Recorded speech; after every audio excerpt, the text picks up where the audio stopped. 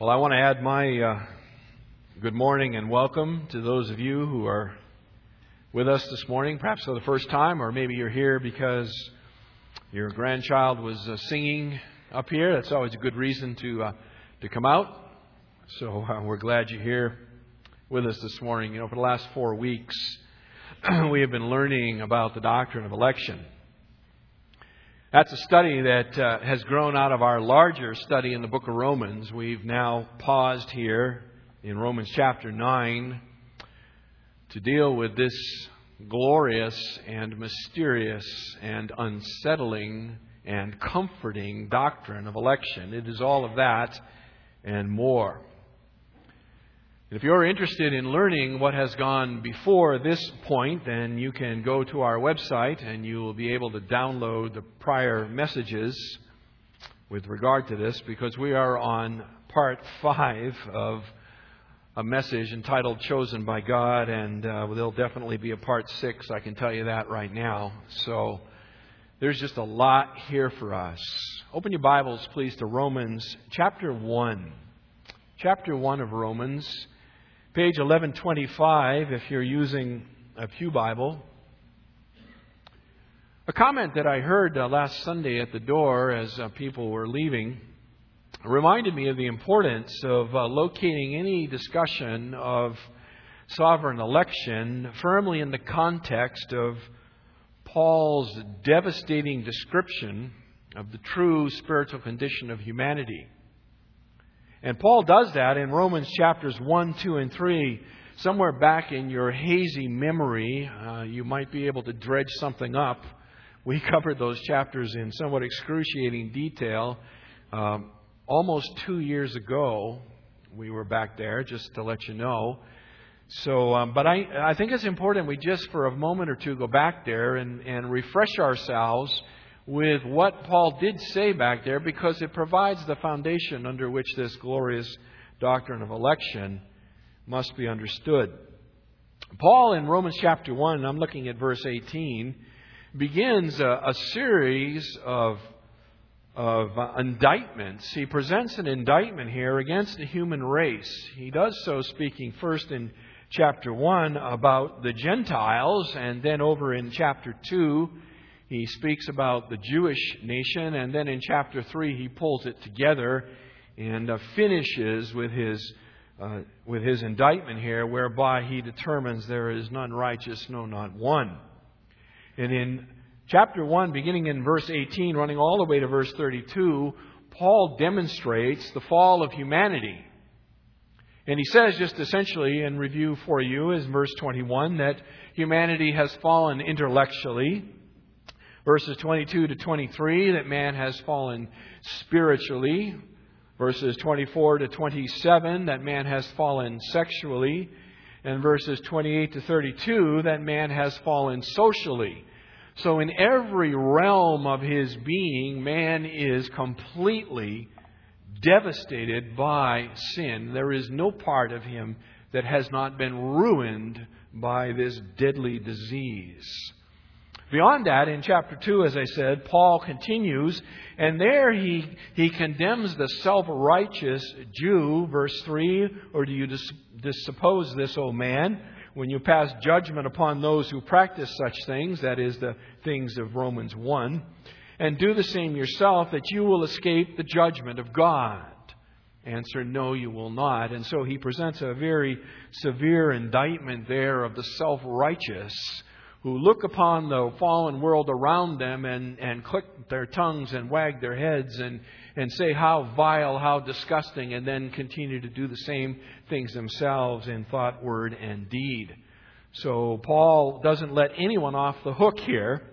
And as I said, he brings about this summary judgment in chapter 3, beginning in verse 10. And I'll just go ahead and read that for you. Romans chapter 3, beginning in verse 10. And Paul says, as it is written, there is none righteous, not even one. There is none who understands.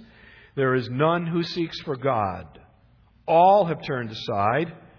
Together they have become useless. There is none who does good. There is not even one. Their throat is an open grave. With their tongues they keep deceiving. The poison of asps is under their lips, whose mouth is full of cursing and bitterness. Their feet are swift to shed blood. Destruction and misery are in their paths. The path of peace have they not known. There is no fear of God before their eyes. Paul finishes there and he says the race is absolutely ruined. The verdict of the Scripture, of the Word of God, is that all people stand condemned and in need of a Savior. That is the universal predicament of mankind. All are ruined. All are bound over in judgment and headed for hell.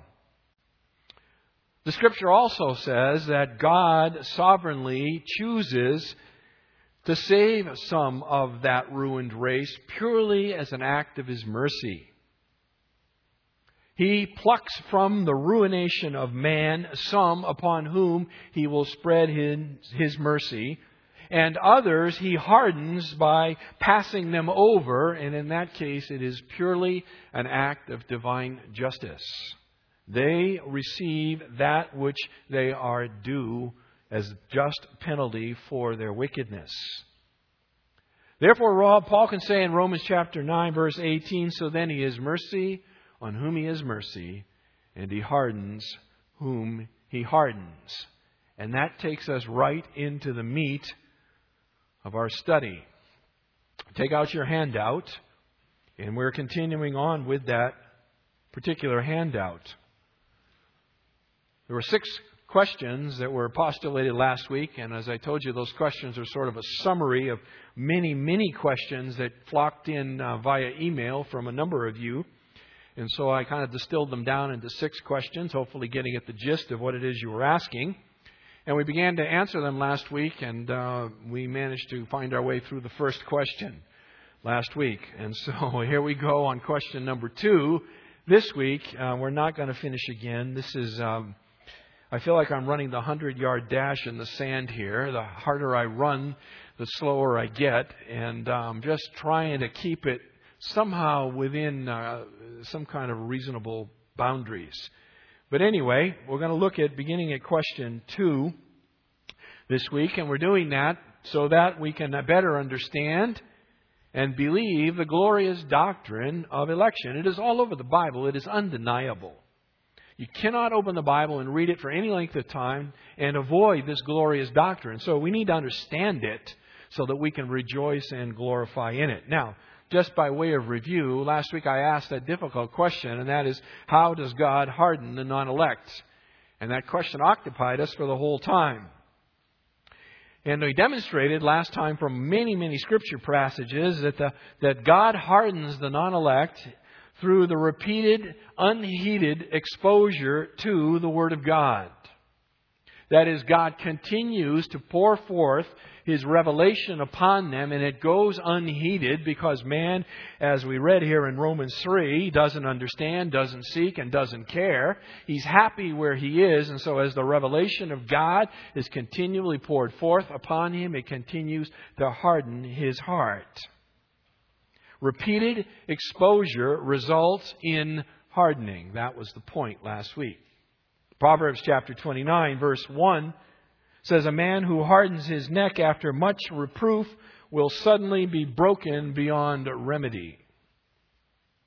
So God hardens, and He hardens sinners by not interceding. That's a key idea.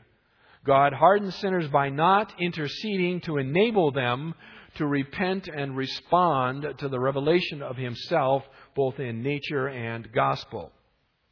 He leaves them in their state of rebellion and unbelief, a place where they are very happy to be, and in the process gradually hardens them by continuing to expose them to the truth of who He is. Perhaps I can illustrate this to you a little bit, so let me try this out on you. Think of the situation of a young child. A young child, perhaps, that we invite to church, maybe a neighborhood child or something like that. And the child is willing to come and willing to listen to Bible stories. They're fun. It's fun to be here, and so they're happy to come. And they come and they listen to the Bible stories. And they may even be willing to memorize Scripture for a period of time. But as they grow older, that constant exposure to the Word of God, unless God intercedes on their behalf to open their eyes to the reality of who He is, what happens is that over time they become hardened to the truth. They're not interested in coming anymore and listening to Bible stories. They're not interested in memorizing Scripture anymore. Their interest in the things of God begins to wane, and eventually they grow hard and cold, and they want nothing to do with Christ at all. And we have all known people like that, who began in the church as young children, but later in life they have absolutely nothing to do with God. That is an illustration of the process of hardening. In fact, Jesus says, Matthew chapter 13, verse 12. Don't turn there, I'll just read it to you. But Jesus says something that's really frightening in regard to this. He says that whoever has, to him more shall be given, and he will have an abundance. But whoever does not have, even what he has shall be taken away from him. Meaning that the small interest they once had in the things of God, unheeded over time, eventually is taken away from them so that they want nothing whatsoever to do with Christ and His church. How does God harden? God hardens the non-elect by continual, repeated, unheeded exposure to Himself in Revelation. Second question. Does God desire all men to be saved? Does God desire all men to be saved? Now, there are three key New Testament texts which seem to indicate that God desires to save everyone. And those of you who sent me emails, thank you for that. Every single one of these texts appeared in your emails. What about this verse that says this? What about that verse? And I appreciate you sending me those verses, because you're right. What about those verses? And what I'd like to do is take a look at those verses with you. How do we reconcile, this is kind of underneath this question, how do we reconcile the idea that God desires all men to be saved with the reality that God hardens certain people? How do we put that together? And can we put that together? Now, some very, very good Bible teachers and theologians reconcile these two statements that appear in tension together by speaking about a difference between what is called the revealed will or the open will of God and His secret will or His decretive will. Now, that may be a brand new concept for you. The revealed will of God and the secret will of God. The revealed will of God is those things which God has openly declared are pleasing or displeasing to Him. That is His revealed will. He has told us what pleases Him and what displeases Him. For example, He says in His Word, you shall love the Lord your God with all your heart, mind, soul, and strength, and you shall have no other gods besides me. That is the revealed will of God. That is His open, revealed desire for mankind. That is His will for humanity, that you would love Him with all your heart, soul, mind, and strength, and that you would have no other God beside Him. God's secret will, or God's decretive will, refers to those things that are hidden away by God, and unless He reveals them to us through prophecy, they remain unknown until they come to pass. Until they come to pass. For example, Daniel chapter 2, verse 21. There, the prophet Daniel writes, and he says that God removes kings and establishes kings. That is, that God puts into leadership over countries those who He wants to be in leadership, and when He's done with them, He removes them. The secret or decretive will of God has been revealed to us in the recent presidential election. The one whom God wanted to be in presidential authority over this country has been revealed now. He didn't predict it for us. He didn't give us any advance notice. But now in the rearview mirror, we look backwards and we can see, according to Daniel chapter 2, verse 21, that our current or our president-elect is God's choice of president for this nation. That is His secret will. That is His decretive will, now revealed in space and time. So, some very, very fine Bible teachers, they point to the tension, the examples of tension between the two aspects of the will of God. That is, which He has revealed that He wants done, and that which He doesn't reveal but later comes to pass, and we know that is His decided will. And they look to that tension and they use that notion to try to reconcile the idea of God's statements about wanting all men to be saved and the reality that He only saves some and He hardens the rest. Let me give you an illustration of this. According to Luke chapter 22, verse 3, Satan inspired Judas to commit the great moral evil of betraying the Son of God. Judas should not have done that. It was not God's revealed will for Judas to do that. Judas is not off the hook because he did that. Yet the Scripture says, Peter says in Acts chapter 4 verse 28, that it all occurred according to the predestined plan of God. That is, Judas should not have been a traitor, should not have turned Jesus over to the Roman authorities and brought about His execution. Yet at the same time, it was absolutely the predestined plan of God that that event occur. You have an illustration there of the collision of a revealed will and a secret will of God. Jesus Himself comments on this, by the way, Luke chapter 22, verse 22. He said, "For indeed the Son of Man is going as it has been determined, but woe to that man by whom He is betrayed." Okay? The secret, decretive will of God is that Christ would be betrayed and taken to the cross. It was God's plan from before the foundation of the earth. Yet in space and time, the persons responsible for that plan are wicked and condemned for it. So some try to reconcile, using this notion of a revealed will of God and a secret will of God, the issue of God's hardening and God's stated desire for all men to be saved. But I think there's another way to do this. And so that's what I'm going to try to do with you this morning. And I present this to you with some measure of hesitation. That is that I believe that this is a better way. But as I said, there are many, many who understand it differently. And so I offer this out to you. I will walk you through how I understand these texts together. And at the end of it all, you may agree with me, you may disagree with me, but at least let me show you how I will reconcile these texts together. Okay? So let's do this in 2 Peter chapter 3, verse 9, page 1217. Okay? So we're going to look at the whatabouts. We're going to look at 2 Peter 3. We're going to look at 1 Timothy 2, and we're going to look at Matthew chapter 23. Okay?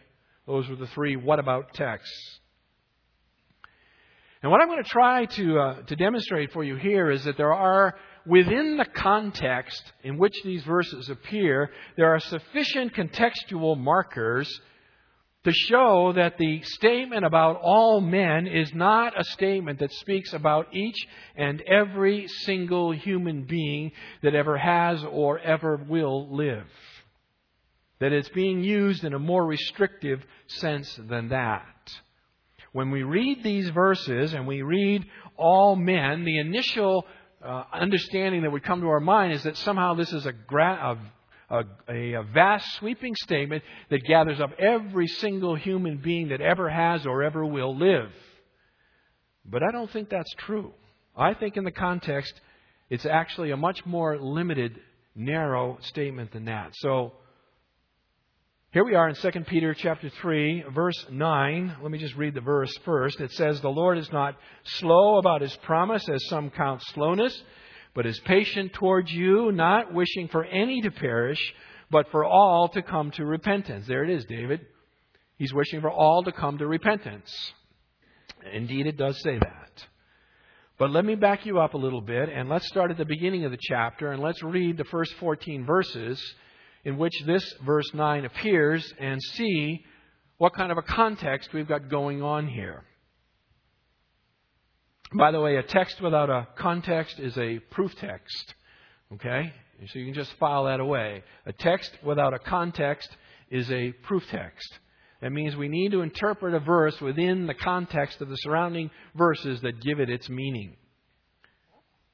Beginning in verse 1, chapter 3. This is now, beloved, the second letter I am writing to you, in which I am stirring up your sincere mind by way of reminder, that you should remember the words spoken beforehand by the holy prophets and the commandment of the Lord and Savior spoken by your apostles. Knowing this, first of all, that in the last days mockers will come with their mocking, following after their own lusts, and saying, where is the promise of His coming? For ever since the fathers fell asleep, all continues just as it was from the beginning of creation. For when they maintain this, it escapes their notice that by the word of God, the heavens existed long ago, and the earth was formed out of water and by water, through which the world at that time was destroyed, being flooded with water. But the present heavens and earth, by His word, are being reserved for fire, kept for the day of judgment and destruction of ungodly men. But do not let this one fact escape your notice, beloved, that with the Lord 1 day is as 1,000 years, and 1,000 years as 1 day. The Lord is not slow about His promise, as some count slowness, but is patient towards you, not wishing for any to perish, but for all to come to repentance. But the day of the Lord will come like a thief, in which the heavens will pass away with a roar, and the elements will be destroyed with intense heat, and the earth and its works will be burned up. Since all these things are to be destroyed in this way, what sort of people ought you to be in holy conduct and godliness, looking for and hastening the coming of the day of God, on account of which the heavens will be destroyed by burning, and the elements will melt with intense heat? But according to His promise, we are looking for new heavens and a new earth in which righteousness dwells. Therefore, beloved, since you look for these things, be diligent to be found by Him in peace, spotless and blameless. Okay. First observation, and it's a pretty straightforward one. The context of 2 Peter chapter 3, verse 9 is not salvation, but judgment. It is a judgment context. It flows all through there. It speaks of God's original judgment in the deluge, recorded back in Genesis, the great worldwide flood. And now it's speaking about a coming judgment in which, by fire, God will destroy the heavens and the earth. So it's a judgment context, not a salvation context. Peter is explaining why it is that there appears to have been a delay in God's final judgment. Why does God wait? Is the question. Why is it that God doesn't just destroy this earth? There is wickedness everywhere. He did it once before in the flood. Why doesn't He do it now? That's what the mockers are saying. And they're saying actually that your God doesn't exist. He doesn't exist. Where is the promise of His coming? Where is this coming judgment that you Christians talk about? How come it's not here?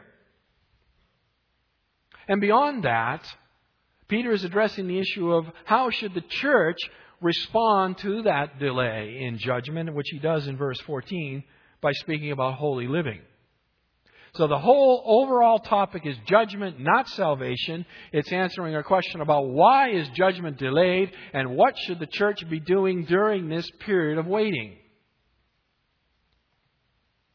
Beyond that, Peter is writing to professing believers. You. Notice verse 9, the Lord is not slow about His promise, as some count slowness, but is patient towards you. Who are the you? Who are the you? Well, in verse 1 of chapter 3, Paul says, this is now, beloved, the second letter I am writing to who? To you. to you. Verse 2, it appears again, that you should remember the words spoken beforehand. So Peter is writing to professing believers. He is writing to those who identify themselves with Jesus Christ. They are the you that God is being patient towards. Okay, He's being patient towards these professing believers. This you, by the way, defines the any and the all in verse 9. A proper understanding of who are the you defines who are the any and the all. And basically, here's what Paul is saying, or Peter is saying. He's telling these professing believers that God is patiently holding off His final judgment because He does not want any of them, that is the you, those to whom He is writing, to perish. To perish. But for them and all those who are like them, that is, He's not wishing for any of them to perish, but for all who are like them, that is, the elect, to come to repentance. Then He will judge. Then He will return and destroy the earth. After He has saved His people. That, I believe, is the point that Peter is making here in this text. He is not making a statement about God's desire for the worldwide repentance of humanity. He is instead speaking about God's slowness and bringing judgment because He is waiting for the elect to be born and to come to the place of salvation. Let me take you over back to the left to 1 Timothy chapter 2. And let's take a look at the next one.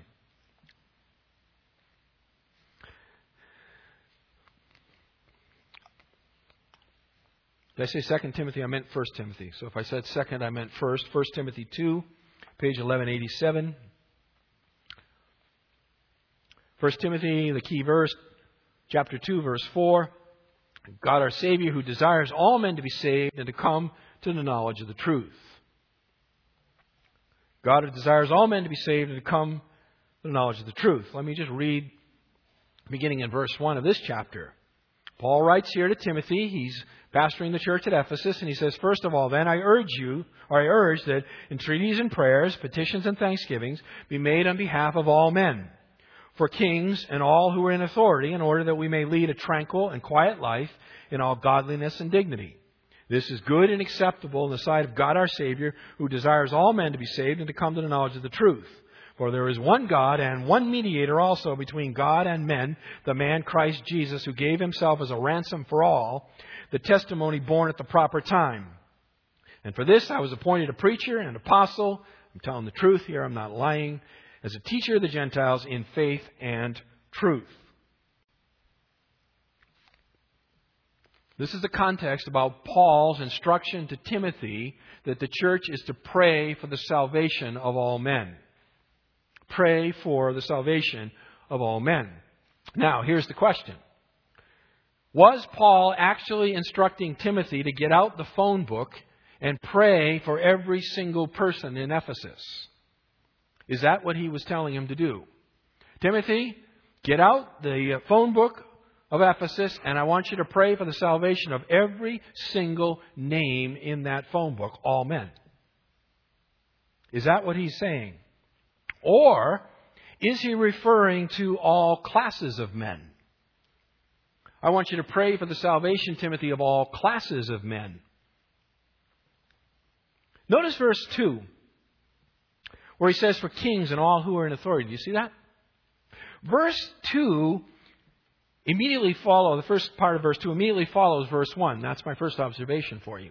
Okay? That's pretty astute, isn't it? Okay, the first part of verse 2 immediately follows verse 1. But it qualifies, this is the point, it qualifies the statement in verse 1. I urge that entreaties and prayers, petitions and thanksgiving be made on behalf of all men, for kings and all who are in authority. Actually, you have the same Greek construction, by the way.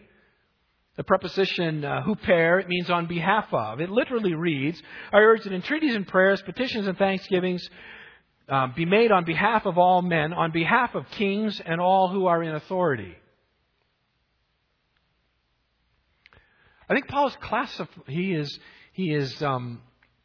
qualifying his initial statement here in the beginning of verse 2 by speaking about classes of men. I want you to pray for all men, Timothy, including those who are in authority. Kings and those who are in authority. Now, why is that an astounding statement that needs to be said? Well, because the church is being persecuted by who? By those in authority.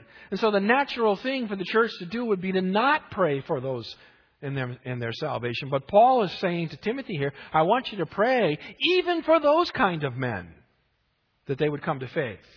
Even the kind that kill you, Timothy. Go to chapter 6, verse 10. We see the exact same construction, grammatical construction there in chapter 6, verse 10, where Paul says, for the love of money is a root of, here it is, all sorts of evil. All sorts of evil. You could take that translation and bring it right back here to chapter 2, verse 2, or verse 1 there. It says that I urge prayers, petitions, and thanksgiving be made on behalf of all sorts of men, for kings and those who are in authority.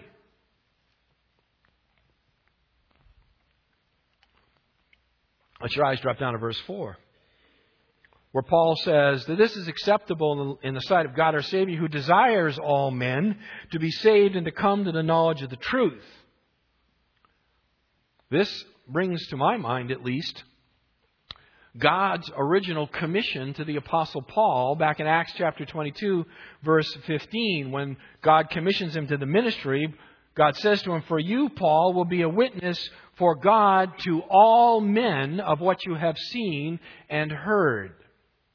You will be a witness, Paul, to all men of what you have seen and heard. In what sense was Paul a witness to all men? It certainly couldn't be all men who have ever lived or all men who were living at that time. It couldn't even be all men who were living in any one city. I think he's speaking of classes of men, types of men, and that was the ministry of the Apostle Paul. He preached to kings and those in authority, and he preached down to the lowest slaves. In fact, if you'll turn to the right here to Titus chapter 2, verse 11, page 1194, if you're using those pew Bibles, we see similar construction.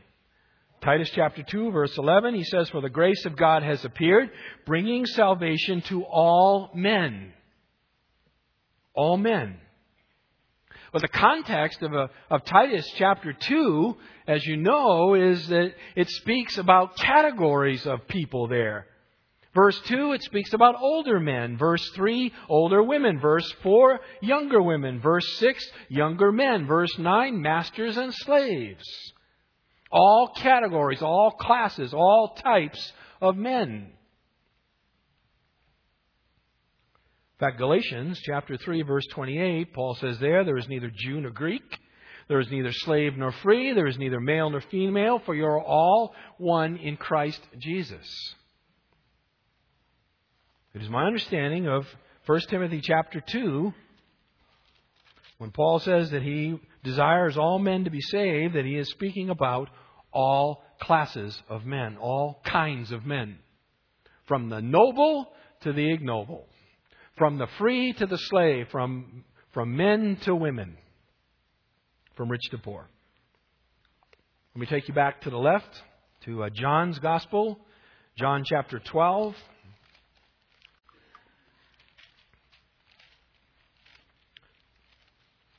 We're still on this topic about all men here. John 12 and verse 32.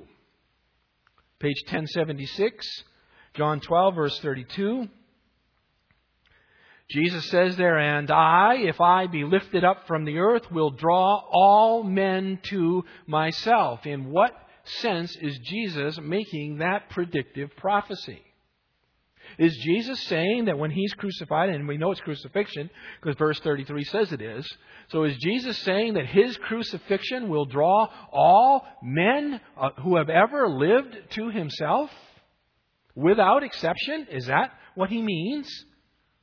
Or in what sense will He draw all men to Himself? I mean, clearly all men don't believe. And historically all men have not believed. So what can it mean when He says, I will draw all men to myself? Again, the context gives you the clue to interpretation. Verse 20 sets the context. It says, Now there were certain Greeks among those who were going up to worship at the feast. These therefore came to Philip, who was at Bethsaida of Galilee, from Bethsaida of Galilee, and began to ask Him, saying, Sir, we wish to see Jesus. Philip came and told Andrew. Andrew, Philip came. They told Jesus. Jesus answered them, saying, The hour has come for the Son of Man to be glorified. And He goes on and He speaks. The greater context here is that the Gentiles have come to see Messiah.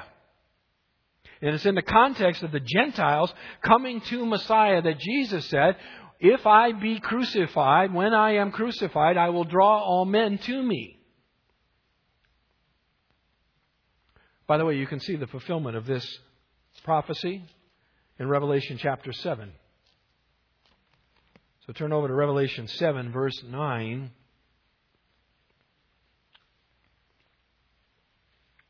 And by the way, John wrote the book of Revelation, the same one who wrote the Gospel of John.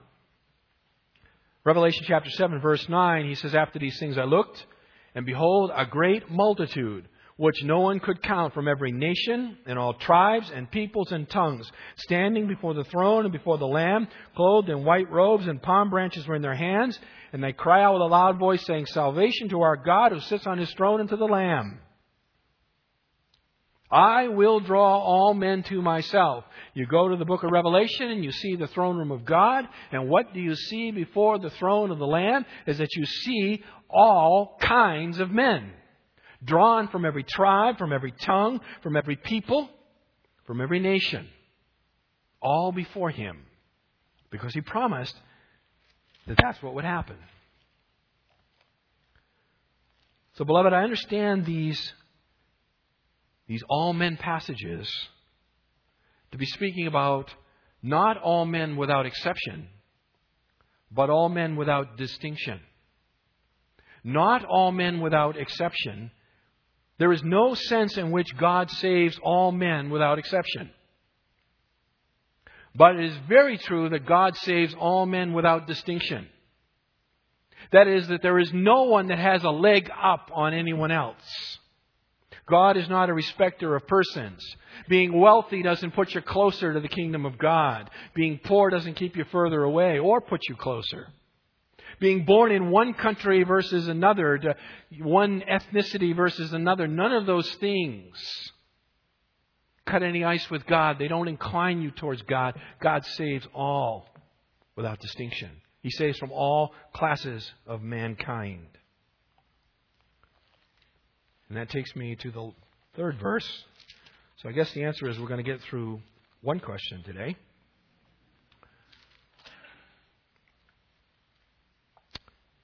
Matthew chapter 23. This is the third New Testament text that you're so kind to raise, and appropriately so, because these are key texts. Matthew 23, verses 37 to 39, page 985.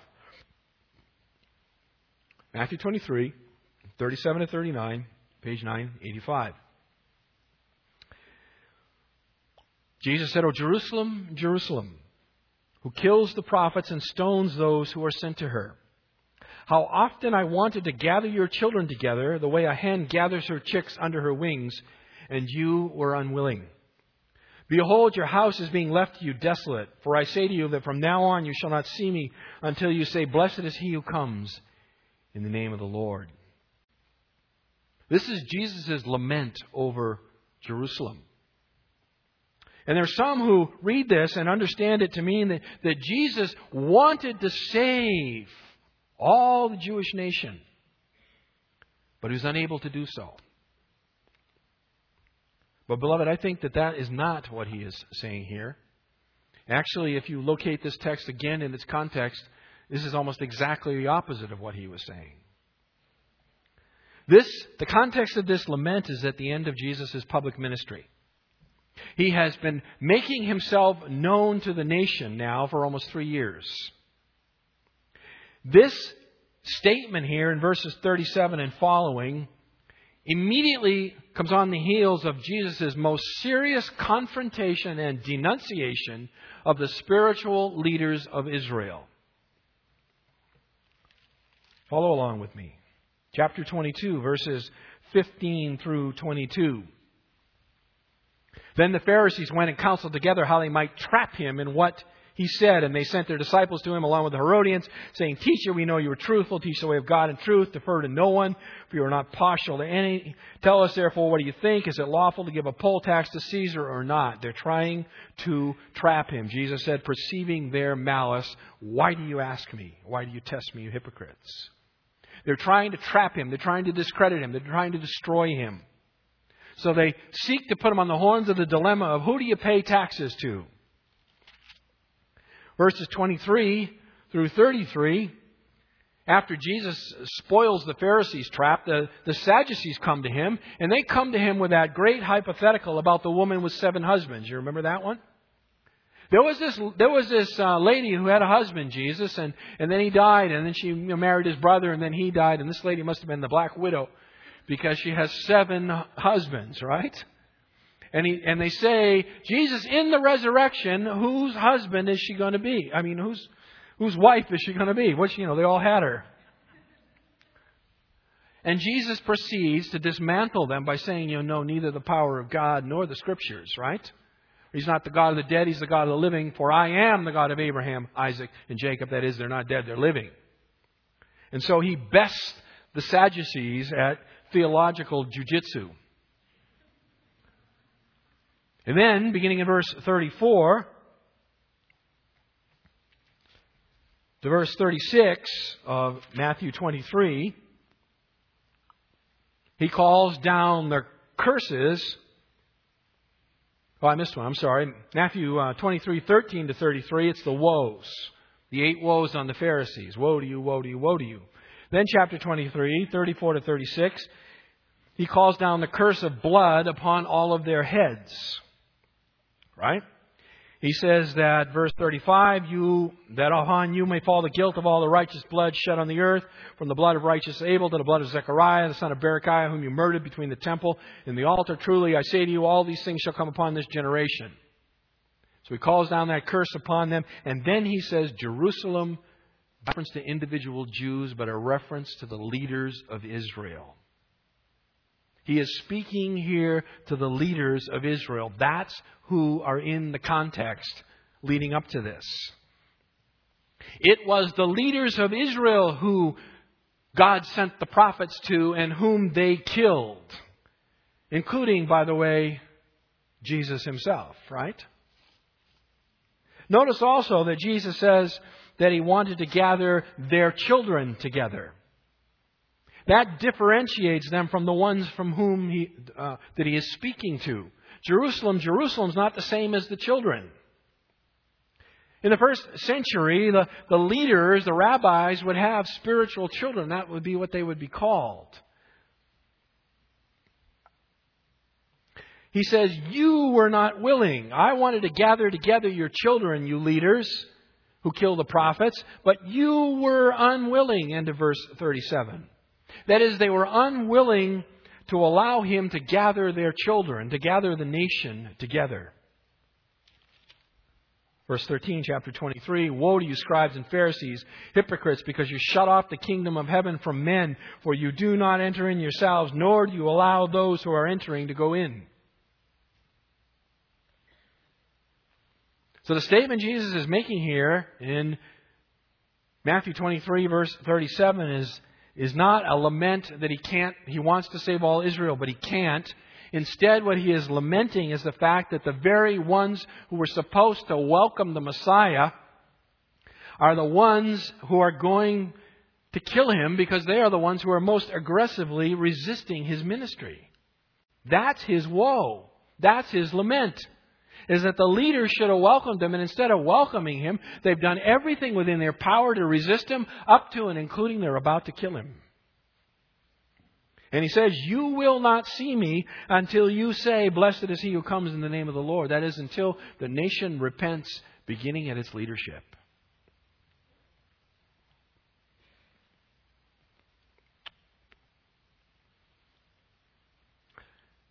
Beloved, God is not impotent. God does not sit on the edge of heaven wishing and hoping that He can save. God saves. He is our Savior. Those whom He has chosen from before the foundation of the earth, Ephesians chapter 1 and verse 4, will most assuredly come to faith in the Lord Jesus Christ. He has no unfulfilled desires in this area. If you're here this morning and you have not experienced His salvation, you are still a child of wrath. You are still separated from God. No one but God alone knows whether you are elect or not. People don't have big E's on their foreheads. Election is God's business. Gospel preaching and repentance is ours. God commands for you to repent and believe. I implore you to do that. I implore you to not harden your heart against Him. To not somehow try to evade Him. Even using the great doctrine of election as some sort of a smokescreen to try to hide behind. You know who you are. You know whether you believe or don't. This is serious business. This is very, very serious business. Life is but a vapor. James said it's like the steam above a cup of coffee. It lasts about that long. Nobody knows what today holds but God alone. I urge you with all my heart, I plead with you, that if you are not sure, if you're not sure of where you stand, then you come to the cross and you be sure. You bow your knee and your heart before your Creator. You call out to Him and beg Him for mercy. You ask Him to save you, believing that He will, if you will but ask. Let's pray.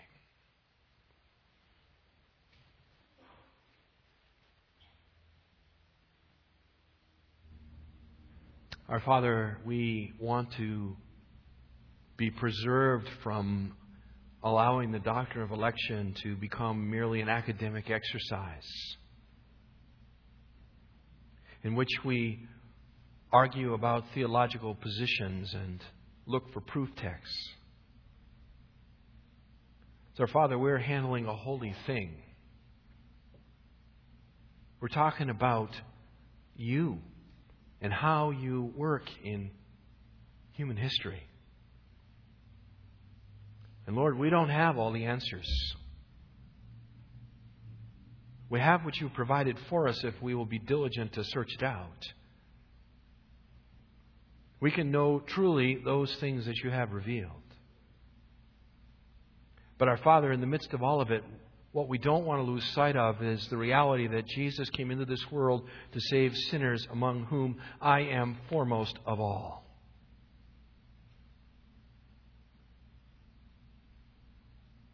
I pray, our Father, that You would woo to Yourself those that are in this room this morning who do not know Jesus Christ.